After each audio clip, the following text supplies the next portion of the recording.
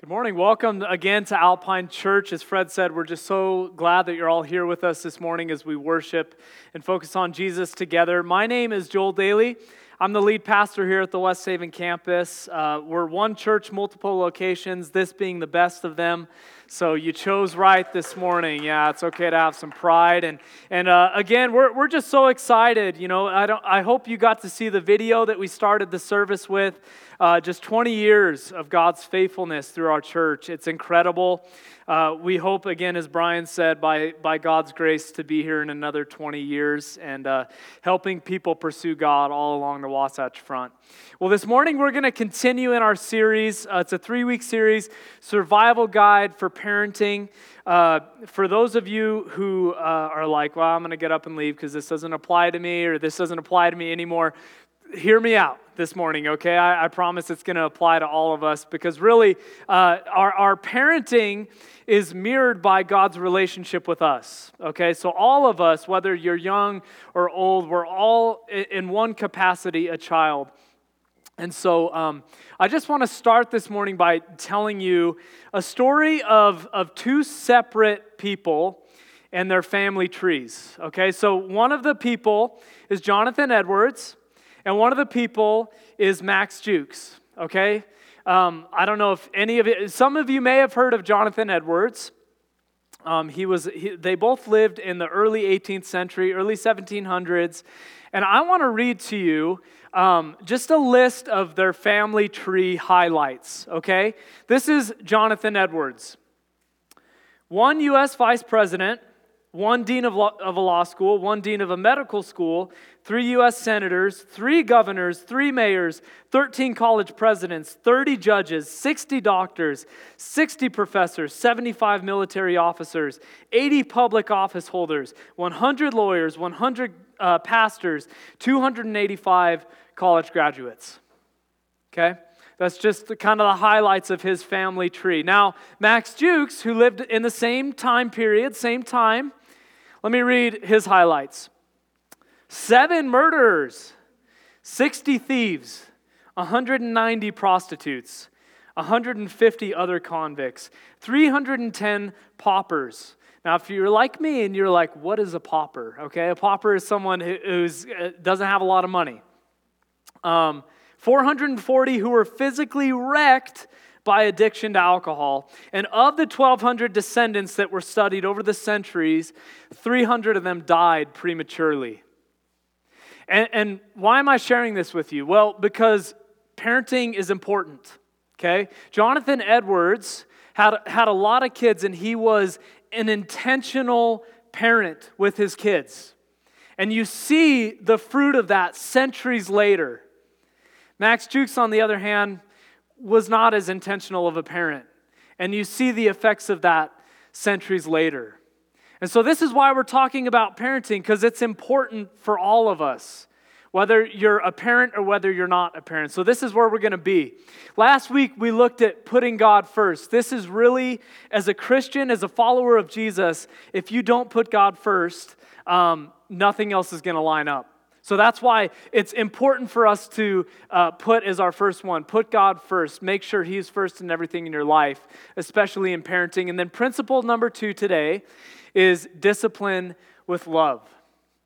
Discipline with love. So if you're a kid in here, you might be getting a little nervous now, right? We're going to talk about discipline. This isn't something that we talk about very often, but it's important. And I want you to pay attention to the way we name this. I wanted to name it Don't Spare the Rod, but that was shot down, okay?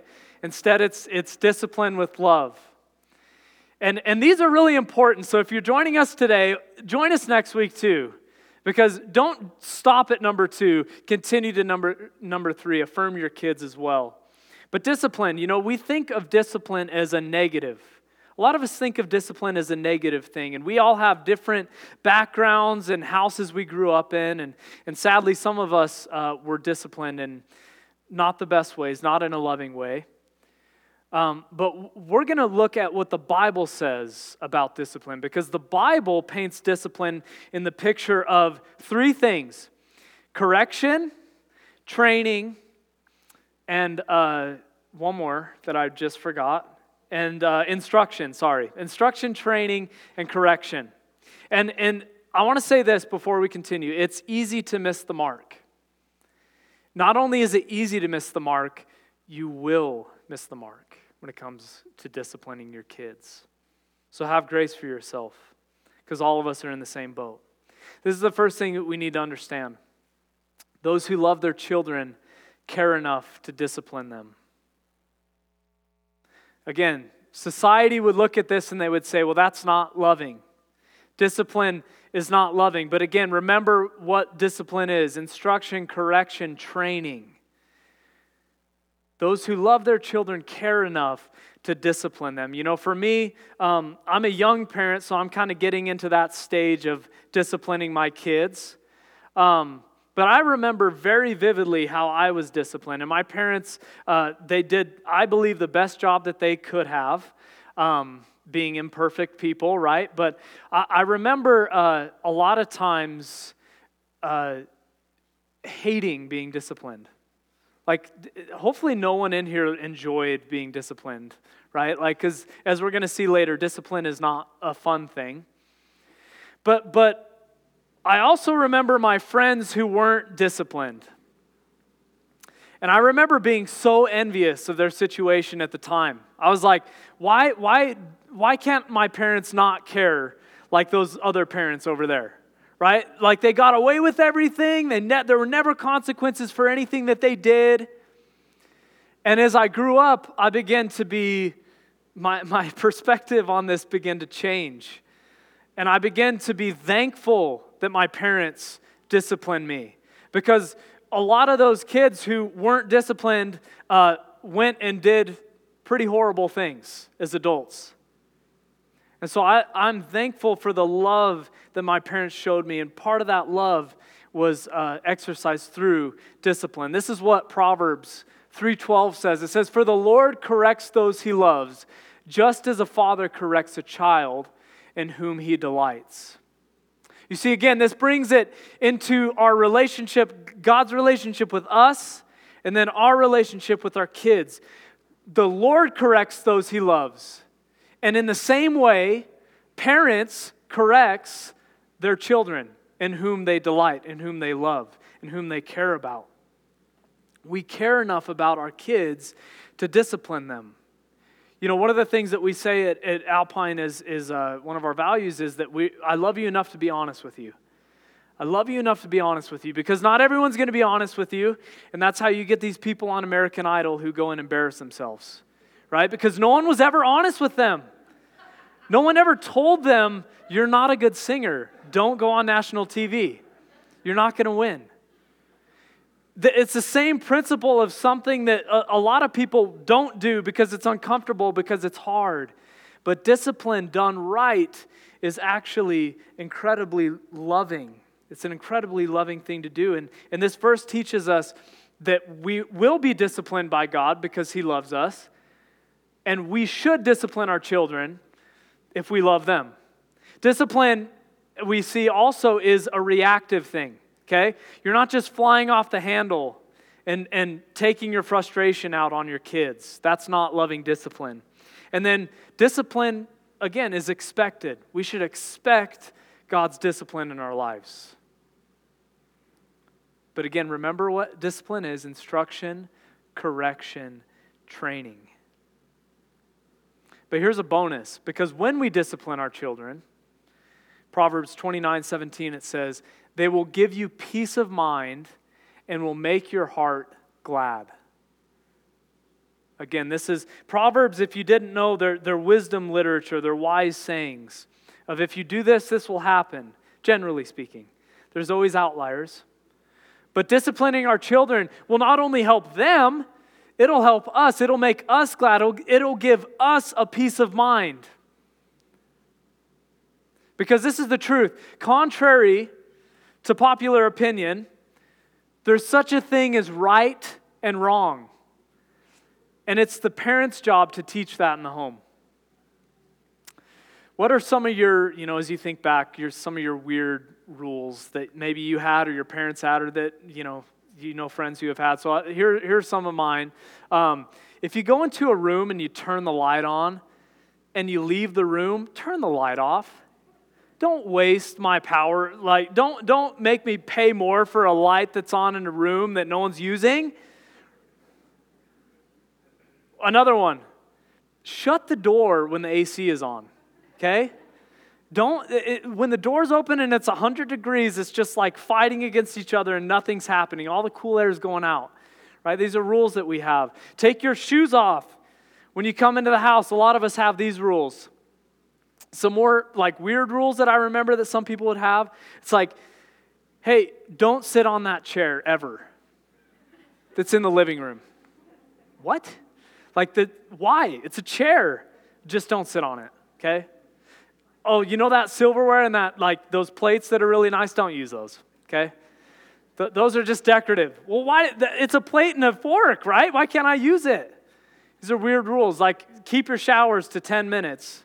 I grew up with kind of a big family. This is important because, if one person showers for a half hour, all the hot water is going to be gone. No TV on weeknights, right? Parents, that's a big one. No TV on weeknights. Even though the kid just gets up when the parents are asleep and just goes and watches TV. That's what I did. This is one if you're OCD. You got to vacuum the room in certain lines, right? You got to make sure that it's uniform. Some people do it in squares. Some people will do it in rows. Some people will do it diagonally. The lawn's kind of the same thing, right? These are weird rules that we have that are kind of silly. But see, this is the point. As humans, we need to know the difference between right and wrong. And God objectively told us what is right and wrong when He gave us the Ten Commandments, which we looked at last week. We won't look at them again, but the whole heart behind the Ten Commandments is to love God and to love others. And in the middle of that is to honor your parents. And that's the first commandment with a promise that things will go well for you. Because loving discipline points us toward God. This is what Proverbs 22:6 says. It says, direct your children onto the right path, and when they're older, they will not leave it. Now, I want to define what this path is. This path is toward a life that honors God. That's what this verse is referring to. This can be kind of a subjective thing, right?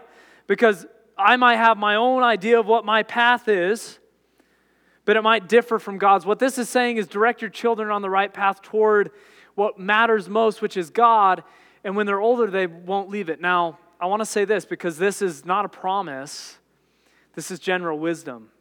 Because we all know that our kids grow up and they have to make decisions for themselves. They have to choose to go in a certain way. They have to choose to listen to you or to not listen to you. So parents, maybe if you're older and your kids didn't end up where you wanted them to be, that ownership's on them too. It's not just on you. So have grace for yourself. Have grace for yourself.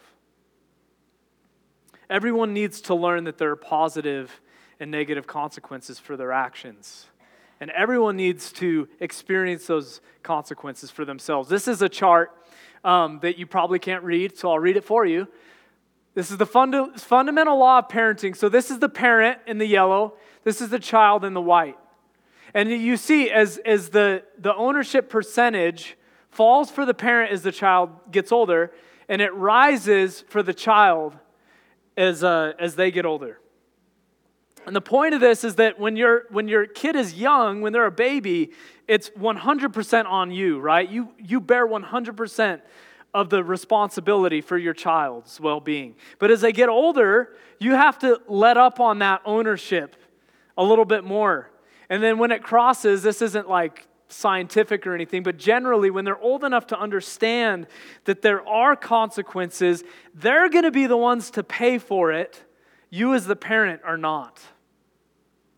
It's so important that we as parents do this for our kids. That the older they get, the more that they're going to bear the responsibility of their actions and of their choices. So let's get practical. How do we lovingly discipline our kids? Okay, here are 3 things that you can do. 3 C's. The first one is be clear. Establish rules and consequences. Be clear. Don't discipline and punish your kids for something that they didn't even know they were supposed to do, right? If it's because of your lack of clarity, that's on you. So take ownership for that, parents. And realize that we need to be clear about what is right and wrong, and then we need to be clear about what the consequence is if they don't do that thing. So be clear with your kids. This is something that I'm learning with my 4-year-old, who sometimes I treat like she's 16. My wife constantly has to lovingly remind me, honey, our daughter's 4, and you're talking to her like she knows everything that you know. It's like, oh, right, she doesn't. Right? So don't punish your kids, don't discipline your kids for something that was your fault for a lack of clarity, okay? So establish the rules and give them the consequences, and let them experience the consequences of their actions, whether those are natural or you have to enact them yourself. Don't rescue your kids, especially as they get older. And I know that I'm going to struggle. The hardest thing for me as a parent is going to be letting my kids get hurt and fail. That is going to be so hard for me because I already can't do it. You know, I was thinking of this like when my daughter, about a year or so ago, we have this fireplace and it has this glass covering to it. And she kept walking over to it and kind of like she knew that she shouldn't, but I kept, being like, oh, Jane, don't do that. And I would grab her and I would rescue her. And then one day I was like, you know what? I'm going to see what happens. And guess what? She put her knuckles to the fireplace, the glass as it was on, and she hasn't touched it since.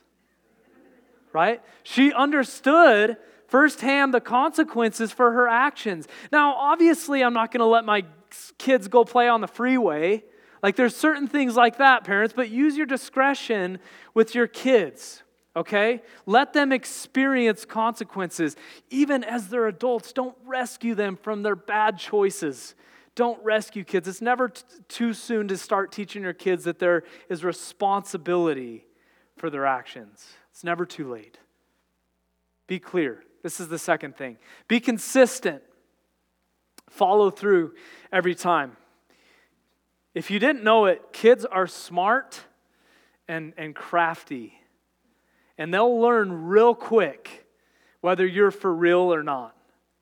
Even young kids. So if you say, don't you dare do that or I'm going to do this, and then you don't do it, what are they going to do the next time? They're going to do the same exact thing because they know you are all talk and no game. So you have to follow through. If you say something, keep your word and follow through with your kids. Do it for your sake, but do it for theirs too. And one of the things for me, again, as I was thinking of this, as a child, I used to have to practice a certain amount of time a day on my violin before I could go do anything. That's what the rule they made. And if I didn't practice, if anything came up, it didn't matter what it is, I could not go do that thing. And that was a bummer. That was a bummer, but I'm grateful that they followed through on that. Because again, the parents never, I don't think willingly neglect discipline. I think a lot of parents, they just don't follow through on what they're saying. So they have the heart to discipline, to correct, to train their children, but they don't follow through on what they're saying. And they enable their kids. Follow through every time. With this, pay attention to your words. Don't say, if you do this, you're never going to watch TV again. Okay, are you actually going to follow through on that? Probably not. So make sure that you count the cost of what you're saying. For your kids' sake, but also for your sake, because sometimes the punishment you give out is more of an inconvenience on you than it is on them, right? Be consistent. And then the last one, be corrective. Make sure it lovingly hurts. Now, I want to say this. I know there's a lot of different backgrounds here. We grew up in a lot of different situations, and I'm sorry if you experienced unloving discipline as a child, because that happens, unfortunately, abusive.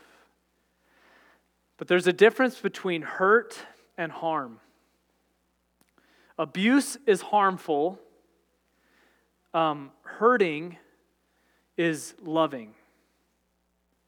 You can give your child a timeout in a loving way or an abusive way. You can spank your child in a loving way or in an abusive way. You can take away your child's privileges in a loving way or in an abusive way. How do we do this though? How do we make sure that it's lovingly hurts and not harms? Well, the first thing is don't take your anger out on your kid. Don't take your anger and your frustration out on your kids. Don't after a long day of work, I get how it is. You're stressed, you're tired, you're frustrated. And you come home and your kid does one little thing and then you just snap. And you take out all of the frustration that day on what your kid did. That's abusive. That's not loving. The second thing is care more about their long-term development than in the moment. You know, one of the things that I appreciated so much about my parents was that they took the time to talk to me. If I would get spanked, it didn't just end there. They would talk to me afterward and they would say, here's why we did this. And here's what you need to do next time. They cared about my long-term development, not just correcting me in the moment. And then the third thing is you got to know your kids. If you've got multiple kids, those of you who do, you know every kid is different. Every kid is different. Every kid needs something different. So what works on one kid may not work on the other kid. Okay? So while putting your kid in a timeout might work for one, it might not work for the other. So you have to discipline in a way that's made for them, in a loving way. This is the last thing, is loving discipline turns your child's heart toward God. You know, I know this for me. This may be how it is for you. It's so hard for me to discipline my kids. My kid, because my other one's under 1, so I'm not going to really discipline him much. But my daughter, so to speak, has me wrapped around her finger. And it is so hard for me to hurt her in a loving, corrective, training way. But I know that that's good for her. It's good for me. It's good for society. Because I'm teaching her that there are consequences when you don't listen willingly, right? There are consequences. But ultimately, the ultimate thing that I hope that I do for my child, and that I hope that when you have kids, or even if you're older, that you do for your kids, is to point them to the heart of God. Point them to the heart of God, because I said this applies to us all, even if we're parents or not, because God does discipline us. Now, this isn't a super popular thing to talk about in church, right? But God does discipline us, because guess what? God's first priority for you is not your comfort and enjoyment and happiness. A lot of people think that. That's your self-made God, right? That only does what you want him to do. God's number one priority for you is that you would be closer to him. And so listen, God is going to do what he needs to do in your life to draw you closer to him. And that's scary. That's a scary thought, because that means that we will go through tough times, trials, things, because God is shaping us into who he wants us to be. This is the verse that we started off with, Hebrews 12, but I added verse 10. For our earthly fathers disciplined us for a few years, doing the best they knew how, but God's discipline is always good for us, so that we might share in his holiness. No discipline is enjoyable while it's happening. It's painful. But afterward, there will be a peaceful harvest of right living for those who are trained in this way. A few things with this verse. Number one, that first sentence. Parents, we discipline for a few years, doing the best that we could. It doesn't say what it says for God, that it's always good. We did the best that we could. Have grace for yourself. Have grace for yourself, because Jesus does. You've made mistakes. You probably have regrets. Have grace for yourself because you did the best that you knew how. The second thing, God's discipline is always good. You know what that word always means? It means always. I love that when you think I'm going to say something super insightful and then I say the exact same word. Because we all know what that means. It means every time God does something to you in discipline, it's good. And that's hard for us to understand. That's tough for us to understand. But it is always good for us. Why? Because we're going to share in His holiness. Not our holiness, but in His holiness. Through Jesus. That we might share in it. The purpose of discipline is that we would look different from the world. That we wouldn't just let our kids raise themselves. That we would love them enough to discipline them for the purpose of holiness. Holiness means to be set apart from other things. This is the purpose at which God disciplines us and why it's always good. And then number 4 is probably my favorite. No discipline is enjoyable while it's happening. It's painful. You know what that word no means? It means no. No discipline is enjoyable. I'm glad that they say that because so many of us put on this facade that everything's okay all the time and that we're good and that everything is, rainbows and butterflies. It's okay to say this situation in my life is hard and this is difficult and this is painful. It's okay to say that.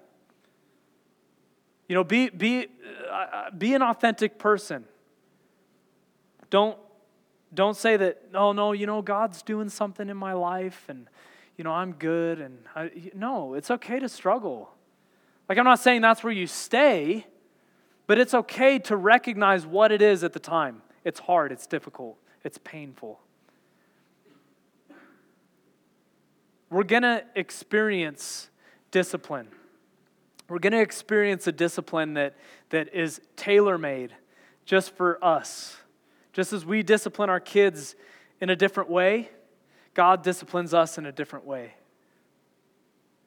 Right? Like, this isn't the message you often hear when you come to church, right? God does love you, but He loves you enough to discipline you in a way that is going to draw you closer to Him. But I love the way that this ends because it doesn't just end with that. It ends with the last thing that we see is God's redemption. Which, if you read the Bible, if you were to ask me, this is our free Bibles here are 800 pages. What is in about one sentence or a few words this about? It's about God's redemption. It's about God's redemption to His people, to you and I. God is continually redeeming our brokenness over and over again, up to the point of Jesus on the cross. Because when you talk about discipline, when you think about discipline, what we go through is difficult, but nothing compares to the sacrifice that Jesus went through. Jesus was unjustly tortured, nailed to a cross, and killed. Not for what He did wrong, but for what we did wrong. Like, do you let that sit with you during the week? I hope you do. I hope the gospel is not just something that is in one ear and out the other. I hope you wrestle with that, the unjust nature of God's love for us. Because we deserve to be on that cross, not Him. He didn't do anything wrong. Short-term pain and discomfort creates long-term health and glory. That's the story of this life. We go through these difficult situations because we're being prepared for eternity. That's what we're being prepared for. If you're a believer in Jesus, God is preparing you for eternity. And whatever happens, God said in His Word, while things may be hard now, it doesn't even compare to the glory that's yet to come. And sadly, so many of us are so much about our convenience and our comfort. But thank God that He's not about that. Thank God that He is about our holiness, that He's drawing us to Himself, that He's doing what He needs to do in our lives for us to love Him more fully. You see, because Jesus endured that cross, He died. But all this would be meaningless. All these words on this in here would be meaningless if Christ hadn't raised from the grave and defeated death and defeated our sin. And this is really, again, what we talked about last week. This is seeking God first above everything. Because when we understand what God has done for us, we can't help but put Him first in our lives. And that doesn't mean that you sit there all day and you just read your Bible, right? Like we have to go and do things, but it says in Colossians to do everything for the glory of God. Everything that we do, going to the gym, going to the store, going to work, parenting, is for the glory of God. And the beauty of that, it's for our good as well. Even if we may not see it this side of heaven. And you may be sitting here and you may say, God is punishing me right now. I'm going through this difficult time. I'm dealing with these circumstances. I just want to encourage you with what the writer of Hebrews says. He says, afterward. You see, so afterward, there's going to be a time, yes, of pain. But there's an afterward. And afterward will be a peaceful harvest. That's God's redemption. That's God working everything together for the good of those who love Him and are called according to His purposes. And this relationship that we've been talking about, this gospel, is available to anyone who would put their trust and their faith in Jesus for the forgiveness of their sins. So I want to end by just saying this. Maybe you live in regret over what you did or didn't do as a parent. God's grace is so much deeper than your mistakes. Young parents, God's grace is so much deeper than your mistakes, than what you're going to do. Yeah, you messed up. We all do. But thank God that He sent Jesus to pay for those mistakes and our shortcomings. Let's pray together.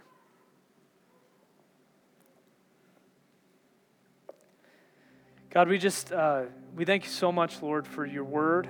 We thank you for, God, really just the way that you love us.